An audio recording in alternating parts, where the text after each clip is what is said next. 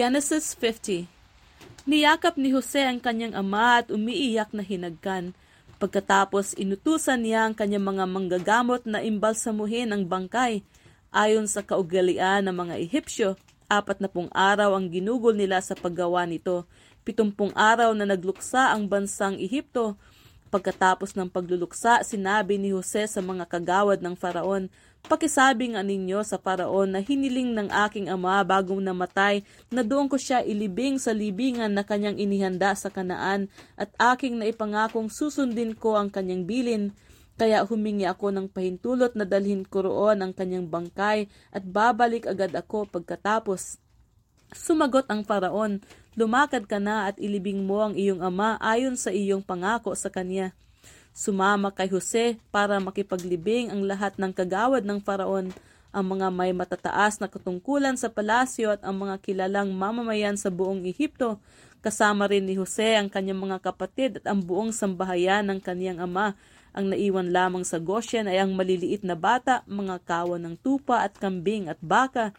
May mga nangangabayo, may mga sakay sa karwahe, talagang napakarami nila. Pagsapit nila sa gilikan sa Atad, sa silangan ng ilog Jordan, huminto muna sila. Nagdao sila roon ng luksang parangal sa Yumao at 7 araw na nagdalamhati roon si Jose. Nasaksihan ng mga taga-Kanaan ang ginawang pagpaparangal na ito, kaya't sinabi nila ganito palang magluksa ang mga taga-Ehipto dahil dito'y tinawag na Abel Mizraim ang lugar na iyon. Sinunod nga ng mga anak ni Jacob ang hiling ng kanilang ama. Dinala nila sa Kanaan ang bangkay at doon inilibing sa yungib na nasa kaparangan ng Makpila, silangan ng Mamre na binili ni Abraham kay Ephron na Hiteo. Matapos ilibing ang ama, si Jose nagbalik sa Ehipto kasama ang kanyang mga kapatid at lahat ng kasama sa paglilibing. Nang mamatay ang kanilang ama, nag-alala na ang mga kapatid ni Jose. Sabi nila, "Paano kung galit pa sa atin si Jose at gantihan tayo sa kalupitang ginawa natin sa kaniya?" Nagpasugo sila kay Jose at ipinasabi ang ganito, "Bago namatay ang ating ama, ipinagbilin niya na sabihin ito sa iyo. Nakikiusap ako na patawarin mo na ang iyong mga kapatid sa ginawa nila sa iyo. Kaya naman ngayon, nagsusumamo kami sa iyo na patawarin mo kaming mga lingkod ng Diyos ng iyong ama." Napaiyak si Jose nang marinig ito. Lumapit lahat ang kanyang mga kapatid at yumuko sa harapan niya. "Kami mga alipin mo," wika niya. Ngunit sinabi ni Jose, "Huwag kayong matakot, maaari ko bang palitan ang Diyos?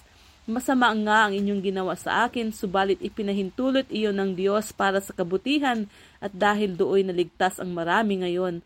Kaya huwag na kayong mag-alala, ako ang bahala sa inyo at sa inyong mga anak." Napanatag ang kanilang kalooban sa mga sinabing ito ni Jose.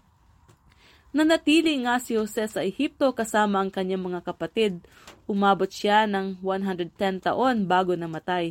Inabot pa siya ng mga apo ni Ephraim, gayon din ang mga apo niya kay Makir na anak ni Manases. Sinabi niya sa kanyang mga kapatid, "Malapit na akong mamatay, ngunit huwag kayong mag-alala. Iingatan kayo ng Diyos at ibabalik sa lupaing ipinangako niya kay ni Abraham, Isaac at Jacob." Pagkatapos ipinagbilin niya sa mga Israelita ang gagawin sa kanyang bangkay. Wika niya, "Isumpa ninyo sa akin na kapag kayo'y inilabas na ng Diyos sa lupaing ito, dadalhin ninyo ang aking mga buto." Namatay nga si Jose sa gulang na 110 taon. Siya'y inimbalsamo sa Ehipto at inilagay sa isang kabaong.